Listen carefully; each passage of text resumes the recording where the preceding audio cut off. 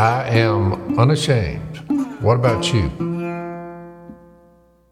So, I am coming today from Clarksville, Tennessee, which Jase is about an hour northwest, I guess, of your place down in Franklin.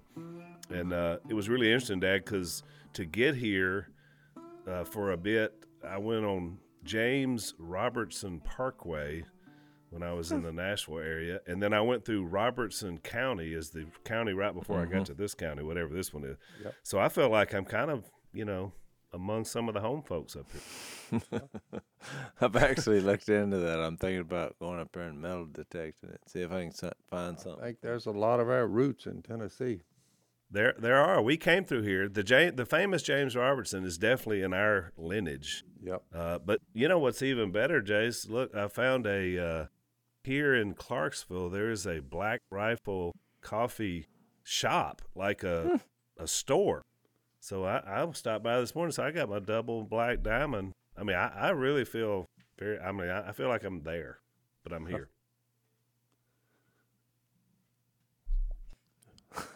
That was a Selah moment. I mean, I guess that was so earth shattering. It just causes a pause in the proceeding. Phil looked at him like, no comment. I don't know. You're drinking the same kind of coffee, so you feel like you're here. Well, I just feel like I'm there, but I guess I'm surrounded by Robertsons. I'm drinking Black Rifle coffee. Oh, okay.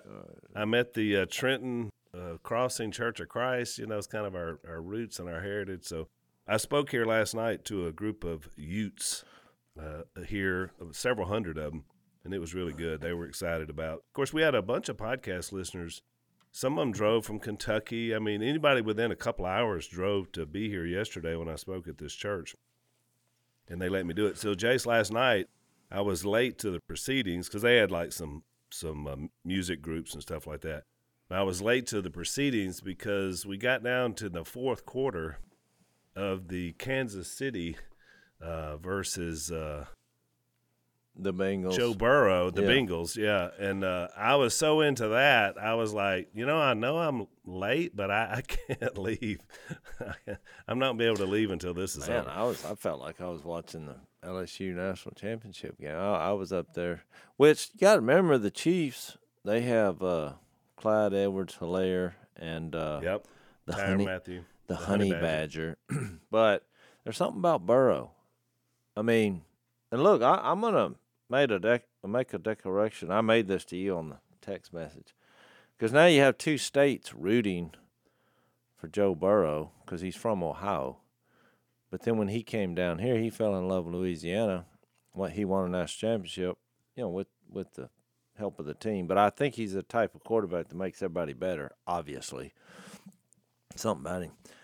But now, as this continues, this is making, outside of the campus and the people involved at Ohio State University, because this is becoming one of the dumbest people ever to let go.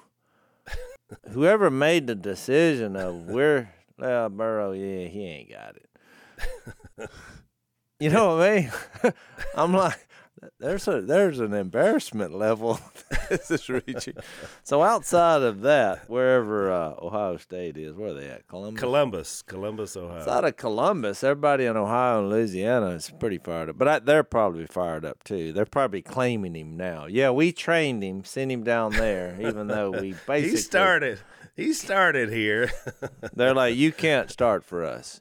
Go find somewhere else. He's like, okay, national championship. Then a couple of years later, the Bengals, you got to remember 2 years ago, they won 2 games. Yeah. This has been quite incredible.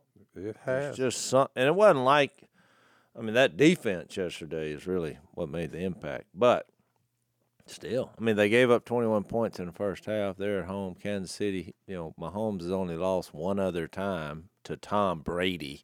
Yeah. And then, so it was pretty exciting. Oh, I have to say, if they hadn't have scored that late touchdown in the first half, I probably would have saw it because about one more score, they almost scored at halftime, and I was like, nah, this is I was a little afraid of a runaway. But man, once they scored, and then I was like, well, you never know. You know, Burrow, they came back last time. And they got a little cocky, Kansas City, when there's 5 seconds left. They're on about the 5-yard line, and they're like, no, one more play. Let's run this. And they threw a little screen pass to that guy's real fast, heel, and they tackled him. And then all of a sudden, timeout. Oh, too late. Missed that field goal. Well, that field goal would have come in handy, as it turned out. When you turned out to be the difference in the game. Well, I think momentum, you can't underestimate momentum. But we had yesterday kind of signified our last day of duck season, and it was the first time I had gotten to go in a week, because we're filming this little show that I wish I could tell you about, but I'm not sure why I can't get into that. I did find some humorous things. I think I can talk about this. These people they come down from all over the country. And I noticed something this past week. They don't understand about gumbo mud. They don't. So I pulled up at one place, and I looked, and there's just a vehicle. I could tell it was theirs. It's just in the middle of the yard, just sunk. They had a trailer behind it. I thought, why would they pull right there after a 2-inch rain?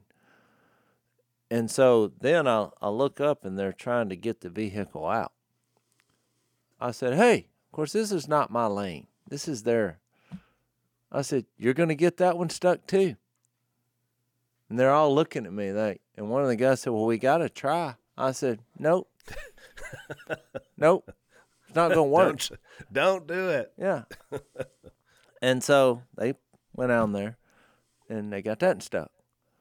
Well, then, the person in charge around there, they had heard me say that. They're like, how did you know that wasn't going to work? I was like, do you want me to go down here and give these people a tutorial on Louisiana gumbo?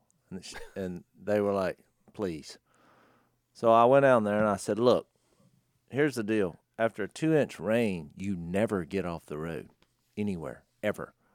I said, number 2, there's an invention in the tire world. It's called mud grips. If you don't have them, then you can't pull somebody out. Because doesn't matter how big the vehicle is, how big a motor it's got. See those tires? And the one you tried to pull this one out, I was like, the tires are just sitting there spinning. So one of the guys said, I have mud grips on mine. I was like, go get yours and pull them out. Take the trailers off. So it was just a strange fun. People just don't understand. But I wouldn't know either. I'm not getting on them. You just wouldn't know that. Well, in the middle of that, various dilemmas people fall into. Your mama has a pattern. Oh, boy. A lot of times when we go duck hunting, we're in the blind and time is passing. So she'll get up in the morning. We all leave at 5 o'clock in the morning. We're gone. We're in the woods down here. So many a time when you get home about 11:30. So you left at 5 in the morning. You're back at 11:30, and you walk in the kitchen to see what the cook came up with. Because you're hungry. You're hungry now. And you're actually more hungry than normal. More hungry than normal. So I walked over there to the cabinet there. I mean, what do you call the thing where the other little stove is? It's the island? The island. The island is in the kitchen. I go in there.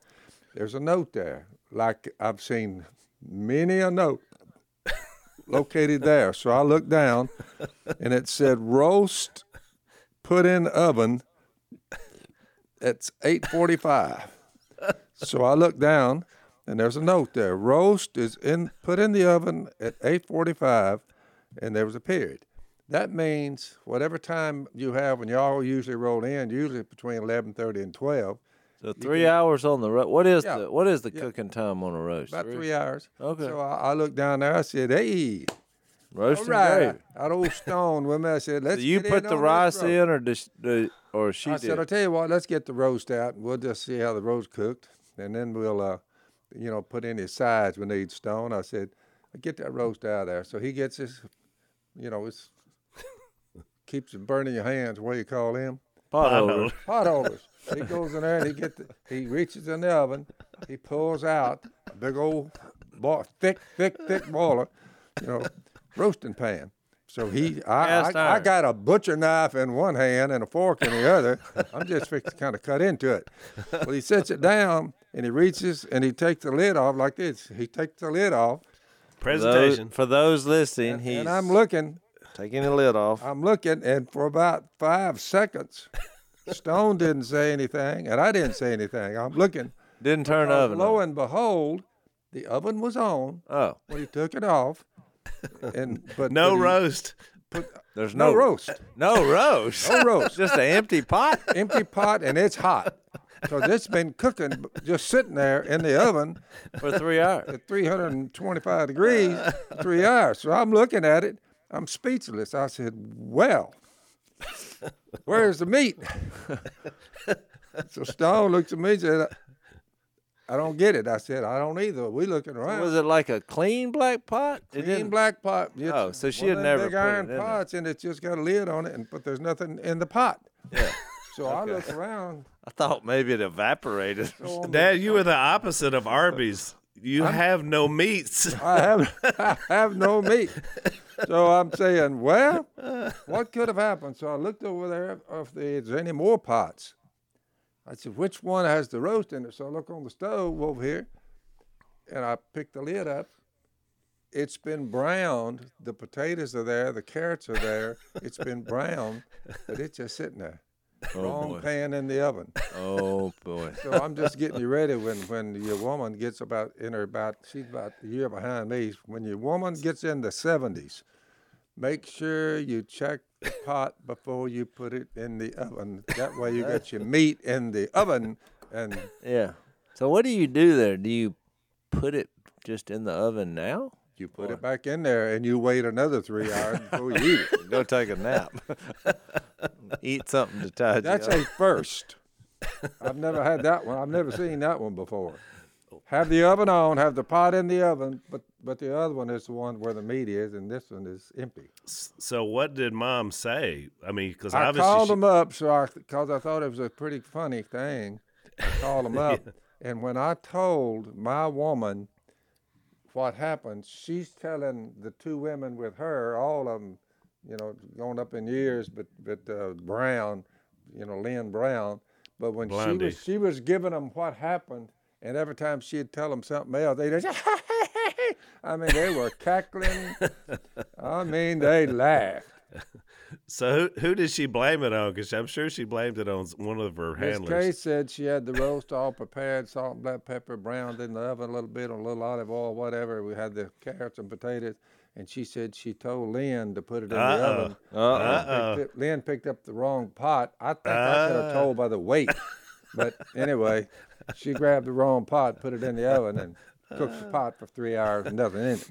Well, which goes back to you have too many pots, which gets into the hoarding issues again. Yep, it happens. So.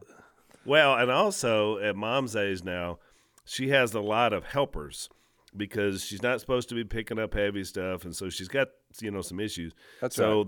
Every time you add in another handler, you also add in apparently the propensity for missing the boat there. The good news is no tempers flared over that. It was just a big laugh. We all laughed, and that was about it. Well, let's take a break. So, Jase, with all this, you got filming going on the show, doing the podcast. How are you sleeping these days? Are you sleeping well? I'm sleeping fine, just not in large quantities of time. Which you've always been a little less on the sleep than Dad and I anyway. That's just kind of the way you roll, right?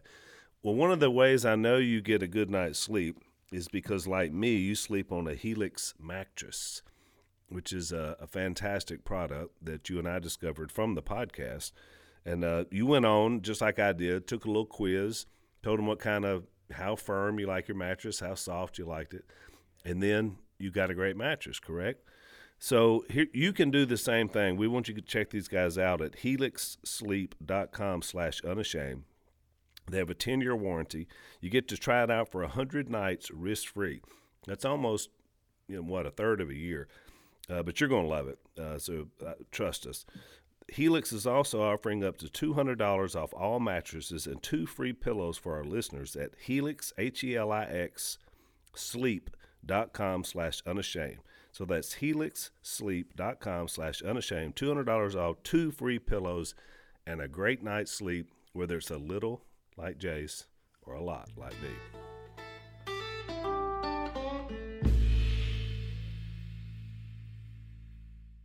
I'd have to say, Dad, that especially as you've gotten older, you and Mom, that you guys have put a principle out in marriage, and you talk about it some, that's really important, I think, for anybody's marriage, and that is to have a sense of humor. Because if you can't like laugh at some calamities, you know, I mean, you're going to be in trouble all the time. You are correct. So I'll tell you what happened. Here's something I can tell about the filming. So Missy comes down on this trip with us, and we're all staying in this Airbnb, and we're going out to this historical place. Well, the day, let's see, she put on a pot of beans at the Airbnb in a crock pot, which, because Jeb and Jessica, they love that, and I do too. It's elevated, because she makes this spicy cornbread with it. Al, you've been over many times. Oh, yeah. Had that. Very good. I mean, it's top 3 meals here. Well, during the day, somehow or another, they order lunch for you, these TV people, and mine got left out. I mean, everybody goes up, because we're out in obscure places, you know. So they look around, they're like, nope, looks like you got weeded out. So I'm like, boy, I'm going back treasure hunting. So I just take off while they're eating lunch. So I worked up an incredible hunger. So that night, I ate an obscene amount of beans and rice and cornbread. Because, I mean, you just think, I've been out there all day eating. I think I had eaten a granola bar out of their little crafty thing. Oh, yeah. Well, the next day, you know, we go out there, we're hunting, and I found something. And these rows in this field were really high, and I had my knees positioned in a certain way, and I was excited about what I found. And, you know, the way we do it, they're kind of following everybody around, and when there's a hit, you know, they come gather around you. But I'd gotten in a position that was uncomfortable, and they had some technical issue, and they were like, hang on. But the longer I sat in this, I felt like a human, what are those things? Back like and the forth, back and hummingbirds, like the bird that goes in the little... No, a seesaw is what I was thinking. I was on this row, and I was going like a seesaw, and my knees started hurting incredibly bad. And I thought, they were like, hang on. And I was like, I can't hang on here. And so when I elevated myself just to get some pressure off my knees, I'm not kidding, it sounded like a bomb went off. Because I had eaten all those beans the night before. And I couldn't help it. It was uncontrollable. And it went on for like a long time. I mean, like, I'd say 45 seconds. It was and I kind of got tickled about it. I've never heard a lower bowel tract to last that long. Problem. That's what I'm saying. So I look around. Hey, Jase. Jay's dad can count on one hand. Well, right. One hand. Phil, all the times. You have superhuman power when it comes to the I've lower. I've never been teetering out there on a row. I'd have just made myself comfortable. I mean, what they tell you what, it was so crazy that I actually thought I have found there's some yoga instructor out here somewhere who would die for this positioning. Oh yeah. Because I mean, I have figured out a way to relieve the inner gases that have been trapped. So look, none of these people are laughing because they're taught you never like laugh. We weren't filming. We were waiting on a technical issue. Well, I see this body over here and there was actually no women around me at the time. So it wasn't like I was being rude in front of, mixed company. Yeah. We're all men here. And it was uncontrollable. All do it. Yeah, I could help it. So I see one person kind of in the sitting position, just moving. And is the sound man. And then it hit me. I thought, can you imagine what that sounded like in his ears? And he got tickled, and he just couldn't quit laughing. And I thought, and he's like 50 feet away. So he's not experiencing. Well, here's what's weird. So I went back down to the position where they want him, and they're like, hang I'm on. guessing, but he was out of Los Angeles, California. I'm not sure where they're from, Phil, but Oh, you can tell. he couldn't stop laughing. And so when I rose back up, same thing. It was just like the exact replica. It just, and I thought, does this have something to do with my age? Now, when I said that, everybody lost it. They all, and I thought, it's okay to laugh. Now, let's just stop and have a laugh. But, Yeah. I mean, I don't know where I was going with that. Byproduct. But I was, It's a byproduct of brown beans. too many beans. That's what it was. Many beans. And I got in a contorted position, and it just, there was nothing I could do about it, you know? Yeah. But then when we got back home that night, well, we all laughed about that, you know, for 10 minutes. Because I thought it was embarrassing, but I couldn't help it. What could I do? Well, the difference, I mean, I'm not, my company doesn't produce that show. If I'm producing that show, I'm like, you run that. That was hilarious. That would have been so funny to have on the show. I mean, I realize it's lowbrow humor, but, you know. It is lowbrow, but I wasn't, there was nothing I could do about it. Well, that's what I'm saying. It wasn't like you planned it. And like if you heard it, you would have said, there's no way someone could do that on purpose.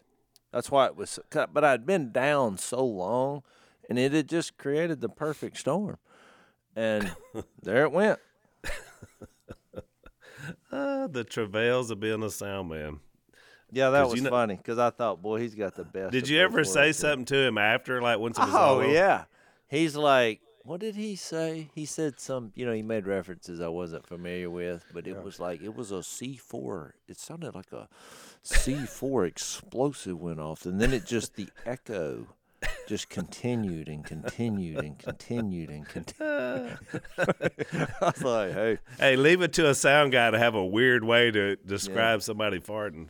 I actually said, well, you know, it was a bomb of sorts. Well, I was going to... Hang on, Jase. Before you go there, I wanted to mention, because we're going to wind up in 1 Corinthians 7, but we got about a week left on our blazetv.com/unashamed. We're doing this new, and by the way, I talked to a lot of people up here in Tennessee that are listening to the podcast that love it. A lot of them have subscribed, so they're loving the Unashamed OT, which is basically another hour of content a week. We do a bonus segment for each podcast, and we do that on blazetv.com/unashamed.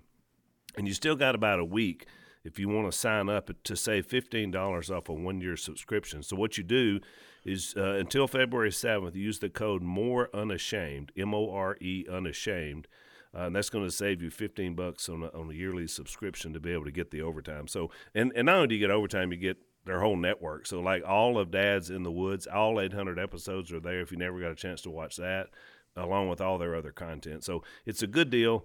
We encourage you to do that. Blaze is obviously the reason we're on the air. So I wanted to mention that. Go ahead, Jase. No, I was just going to say, so I don't know why I get a little nervous when Missy's on the podcast or, you know, on the show. She's coming on next week, by the way, so you got a week to get nervous. See, now how come I don't know that? Well, why because why wouldn't she say, "Hey, I'm coming on the podcast"? And she didn't say a word. I think she's wanting to surprise you. I probably ruined the surprise. Gee whiz, you did. But what I was going to say is, because this chapter that we're in, I told y'all before we started, this is a difficult chapter for me. I found it very unusual. Let me put it that way. That when it gets to marriage, with all the text about us being the bride of Christ, you would think, out of all an explanation on how to behave yourself when you have this powerful sex drive at the young age of 18 or 20, when marriage starts coming up, you know, as a pattern. For the matters you wrote about, how about this opening line out on the way to have a great marriage? It's good for a man not to marry. Well, I mean, we're fixing to have a discussion of marriage, and the first thing out of the Apostle Paul's mouth is, I'm going to talk to you about marriage. You know what? It's good for a man not to marry. Now, there's the old Dan. We call him the eunuch because he's chosen not to marry, and some people thought we were making fun of him or whatever, but we weren't doing that at all. We were telling Dan. I said to him, it's cheaper. It's good for a man not to marry. And, of course, everybody was looking at me like I was crazy. Think about it. These writings are right at 2,000 years old. And a guy that's been handpicked by Jesus to preach the gospel and discuss all the matters that come up in the process, they're dealing with marriage. But it's good for a man not to marry. But there's so much immorality. Each man should have his own wife and each woman her own husband. Then he starts going into the roles of the husband and the father.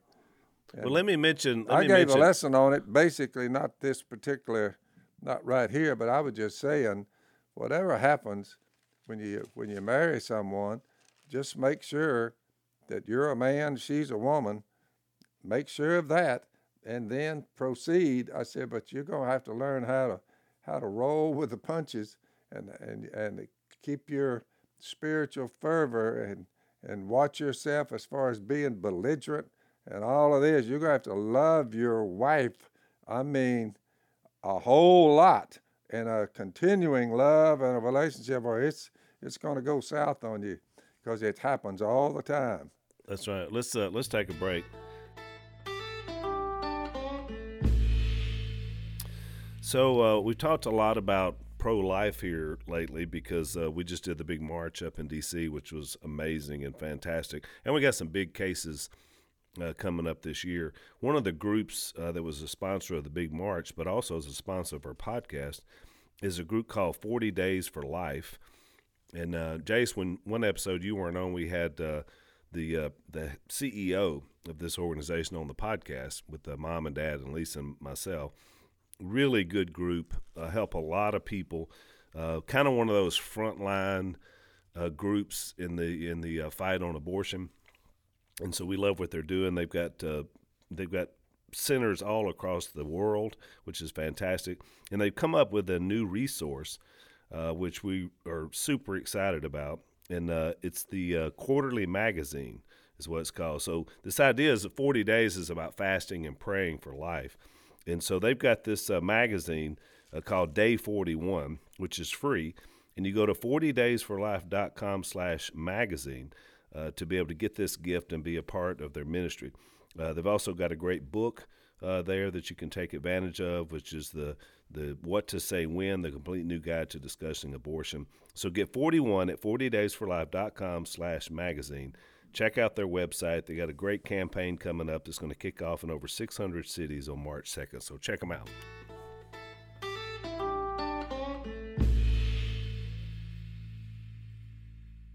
So right off the bat, I mean, as far as an overview, it is an interesting text, and I know Jase has the theory he's going to tell us about. But let me mention, since we're in that first verse, that and I did a little bit of, we talked about the Greek study, but I did a little bit of look at the Greek on this, because in the margin of your NIV, that same passage says it's good for a man not to have sexual relations with a woman, which is a little different take than saying it's good for a man not to marry, because then he comes back and repeats that same thought. Here's what the Greek said. Here's the exact Greek interlinear. If you just took the Greek words in there, and here's what it says in the Greek.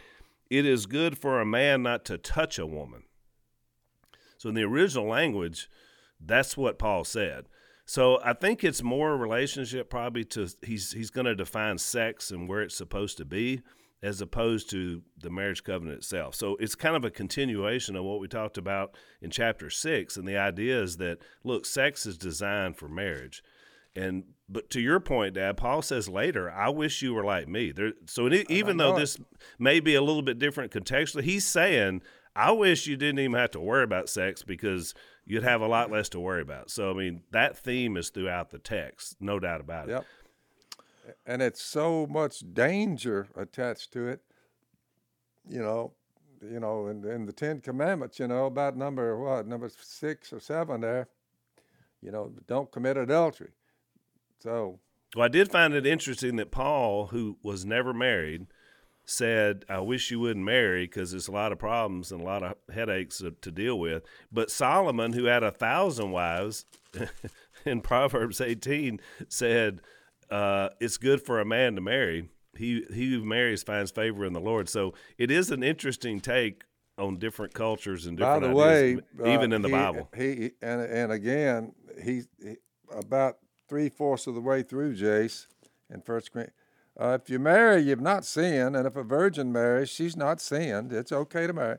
But this still stands, and everybody always laughs when I read this, and they say, that's not in the Bible. Those who marry will face many troubles in this life, and I want to spare you this. He's basically saying staying single now is a good way to roll. Yeah, right? That's right. And again, I think the thing that just now let's do an overview of the whole chapter. And Jason, by the way, that's 7. That's 7. Well, before we get 28. too far down this rabbit hole, I just wanted to say, I mean, this is the first phrase which neither one of you mentioned, which I thought was interesting, because he says, now for the matters you wrote about. So I got the impression, based on reading that they asked questions about this. Asked him questions, so he Correct. stops and addresses them.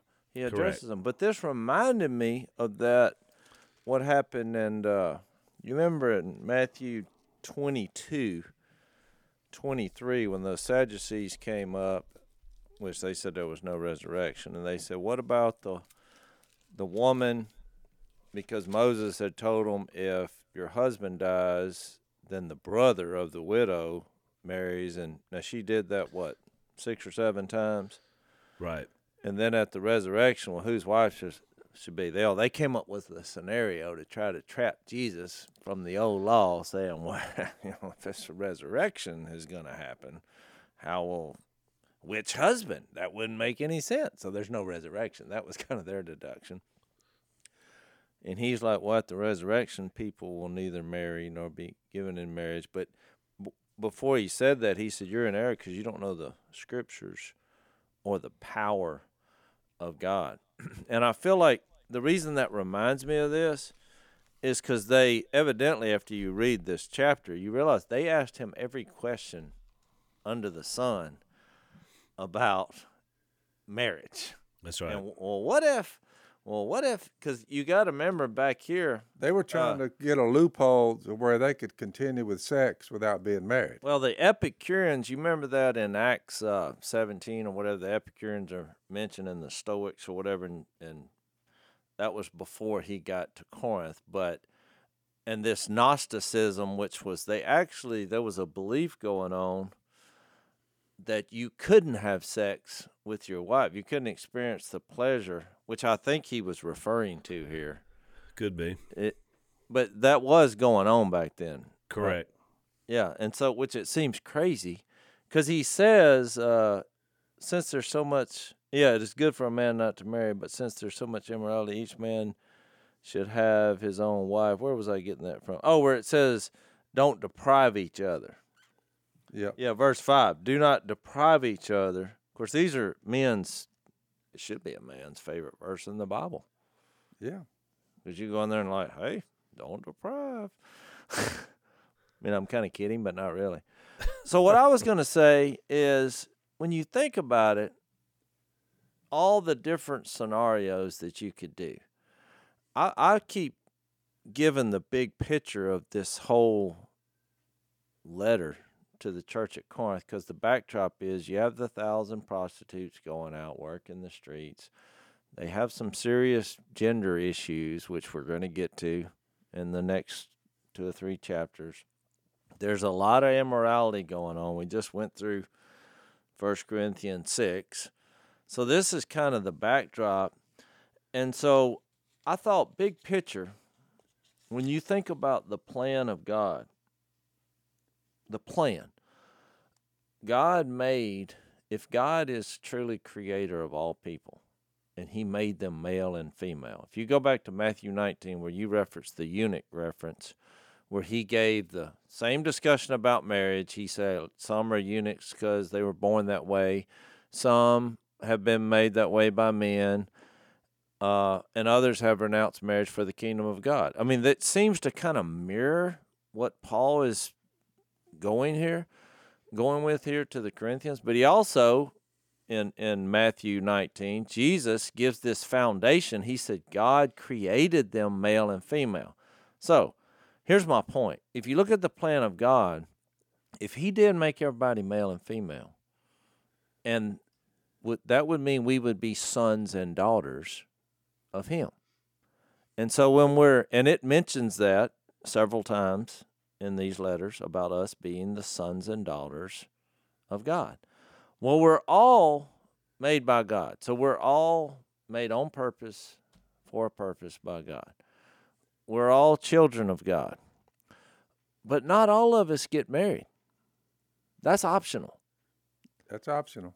So I think the reason this is kind of difficult for us, because there's a lot of options. I mean, look, even in my own marriage, when we did our premarital counseling, we filled out this form, our compatibility. They call it a compatibility, what do they call that, Al? It sees what you have in common or whatever. I forgot. It's like a compatibility test. Well, I was curious because I thought, at face value, I don't feel like I have anything in common with this woman outside of Jesus. So I was curious on what they were going to come up with. So when hang on, Jase, let's take a break. So Jase is always talking about stock market, which is one way to invest. Another way is real estate, which is healthy, I think, probably when you say, Jase, to have real estate as well as stock market. And you got to be diversified. Diversified. So one of the tools that's really helpful when you're talking about real estate, or really any purchase, is being able to have a really high credit score. That's going to help you get the best interest rate to save you the most money over the long haul, especially if it's a car, a house, or some expensive purchase. And so you want to get that score up quick. And one of our sponsors is a group called ScoreMaster, and so they help boost your credit score by an average of 61 points, which saves you tens of thousands of dollars just on that alone. But sometimes it can be even more than that. So check these guys out. Try ScoreMaster for free and see how many points you can add to your credit score. Go to scoremaster.com/Phil. That's scoremaster.com/Phil, and try to get that credit score up so you can really diversify your portfolios.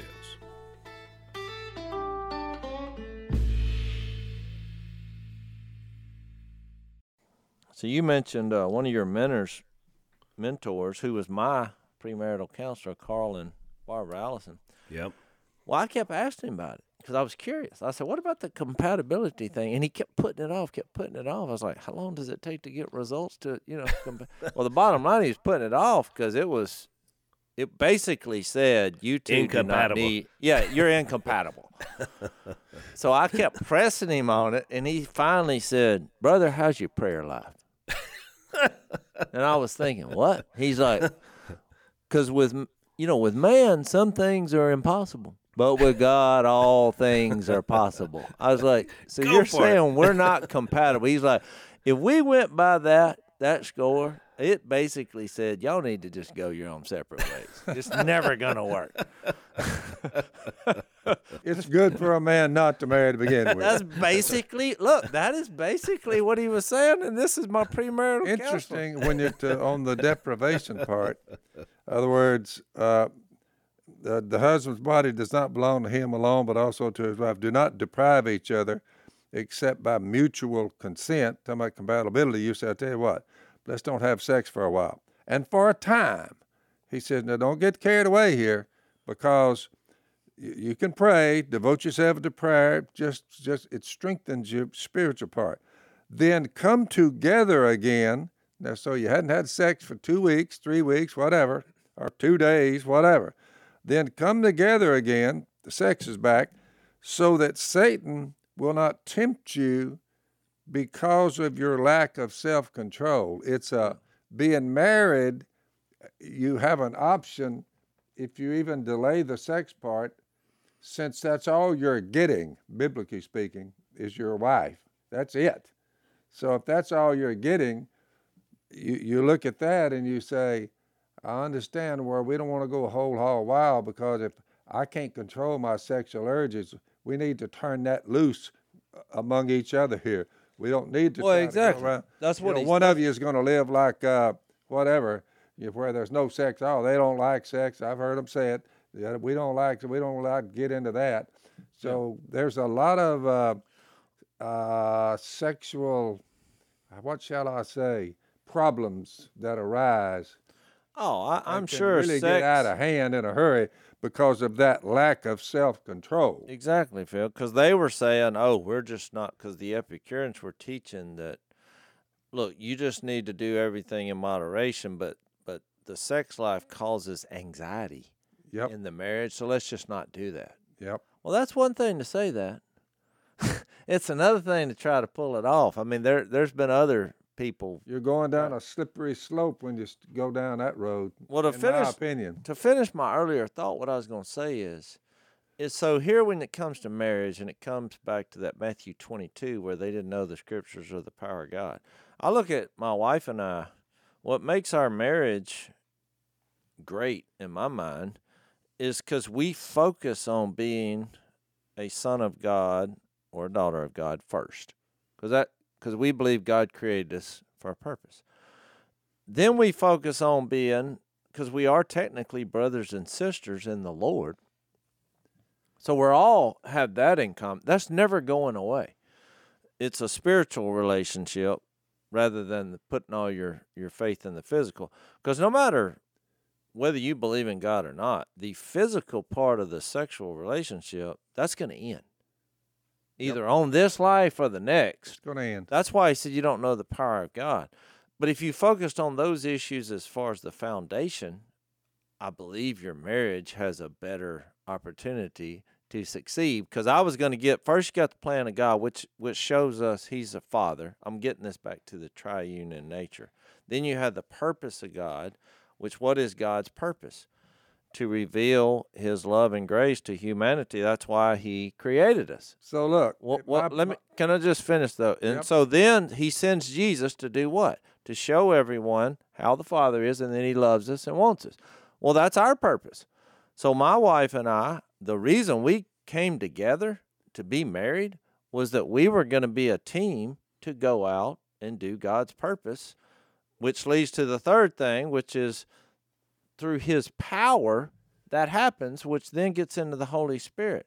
So when I'm saying I didn't understand 1 Corinthians 7, because I think they wrote him about everything controversial, saying, how do we make, I wrote this down, how do we fit Jesus into our situation? And where I think they missed it was that you take your situation, his reference, and you give it to the Lord.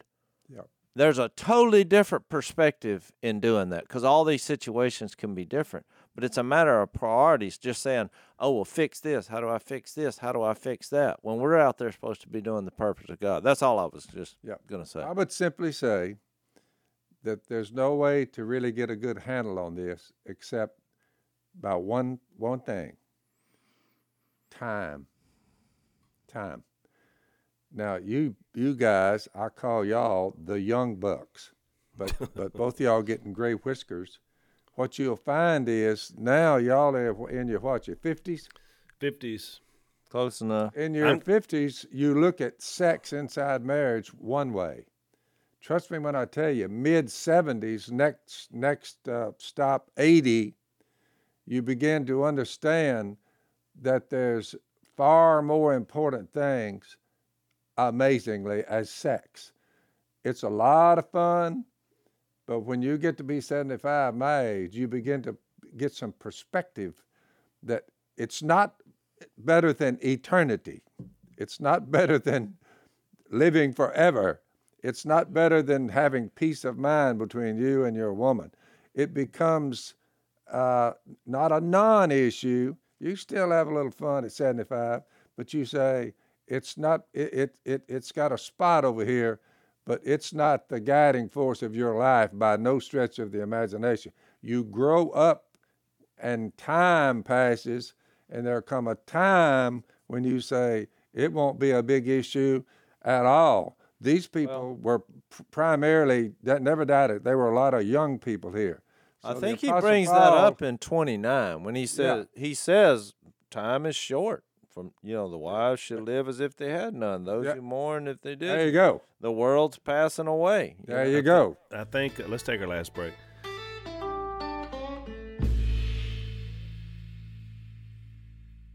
I think that's the point. I want to comment on a couple of things. So one, Jase, you're right. We're basically trying to interpret a letter where you only got half of the information. We didn't get the questions.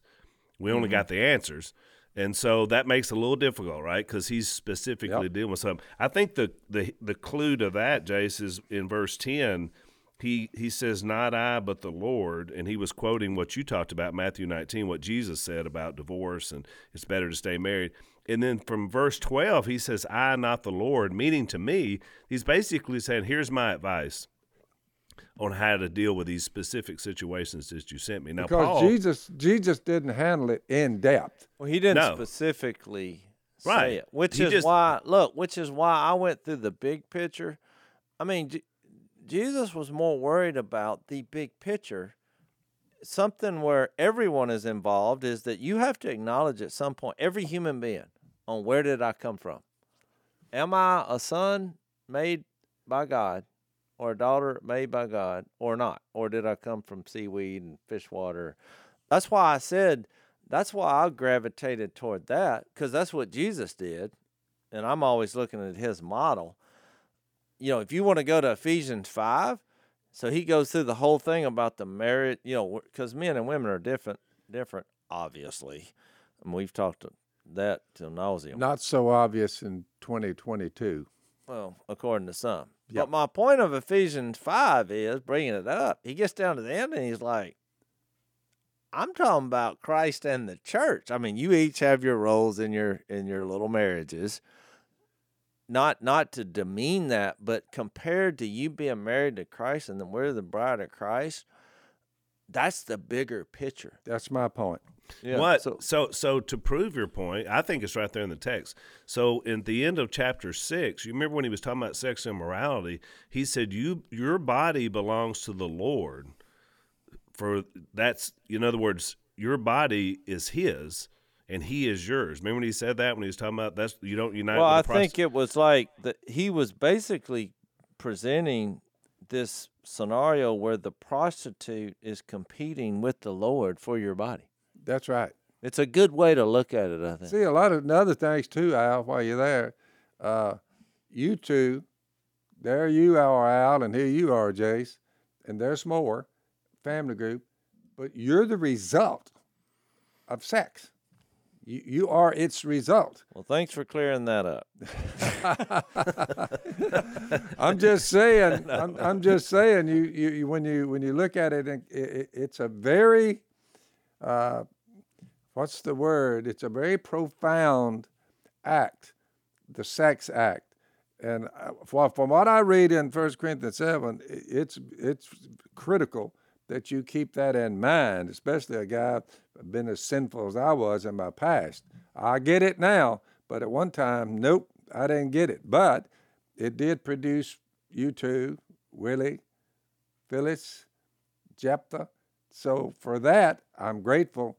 But as the time passes, your relationship with each other as a family unit far outweighs the way you got here. Which, That's by the way, I'm saying. that you're to your point with Phyllis, who is the product of an affair, but at the same time, she is a gift to not only us but also to the world. Yesterday, she was that can turn out good. That's right. Yesterday, she got to speak for the first time in Missouri, and it happened to be on the 2-year anniversary of when she found out that she was your daughter. And she shared that very thing. And so I was so proud of her because she sent me her speech. But I thought, man, look at the value of her life throughout her whole life. We didn't know her till she was 44. But that, to your point, that does produce. Procreation is obviously a big part of that. And just to close this out, because we're running out of time. So, Jase, to that point about the body, belonging to Christ, when he says in verse 4 of chapter 7, the wife's body does not belong to her alone, but also to her husband, the same way the husband's body does not belong to him alone, but also to his wife. I think he's piggybacking on the same thought that you mentioned. Yeah, he froze. That if we understand that we're a part of the body. We're almost. Oh, there you go. He's back.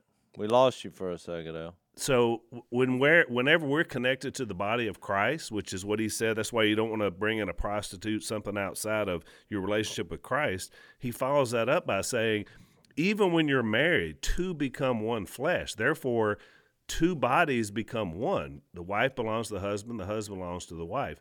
And so even in a physical realm, he's saying you treat this just like your relationship with the Lord.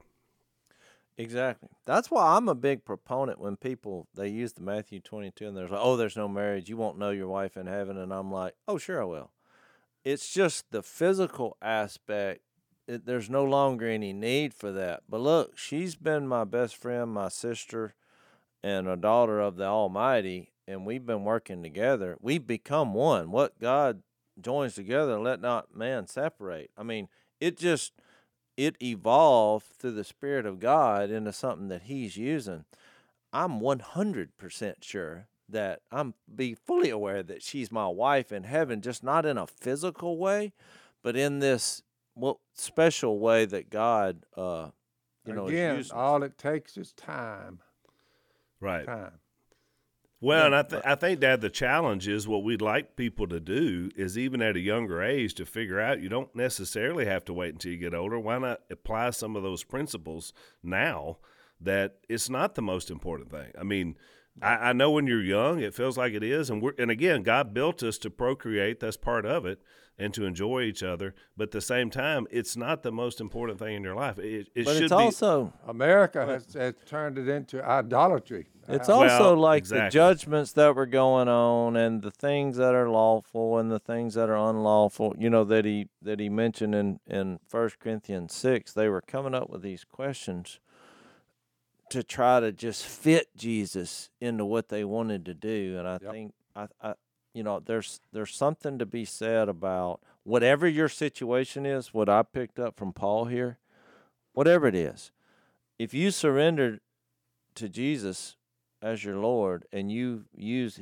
God's grace as a motivation for future decision making, you're going to have the right heart to listen to what the Lord wants you to do through his word and through his Spirit that's in you, no matter what situation, because there's a lot of situations you can be in. That's why it's a confusing, but everybody gets so hung up on connecting all the the tissue that's in here and crossing the T's and dotting the I's and trying to then have a creed that they can go around and police in marriage, and I think they missed the point entirely. That's why it says when he gave the list in 1 Corinthians 6, neither the sexually immoral nor idolaters. Idolatry is right there because they take it. We're going to talk quite a bit about that as we go forward. We're out of time on a regular podcast. Just want to encourage you guys to check out Unashamed on Blaze TV, which we'll do we're just have an OT over there. We're going to talk about the pros and cons of getting married just in a practical sense. So we'll do that, and then we'll pick up in Chapter 7 next time. Thanks for listening to the Unashamed podcast. Help us out by rating us on iTunes. And don't miss an episode by subscribing on YouTube, and be sure to click that little bell to get notified about new episodes. And for even more content that you won't get anywhere else, subscribe to Blaze TV at blazetv.com/unashamed.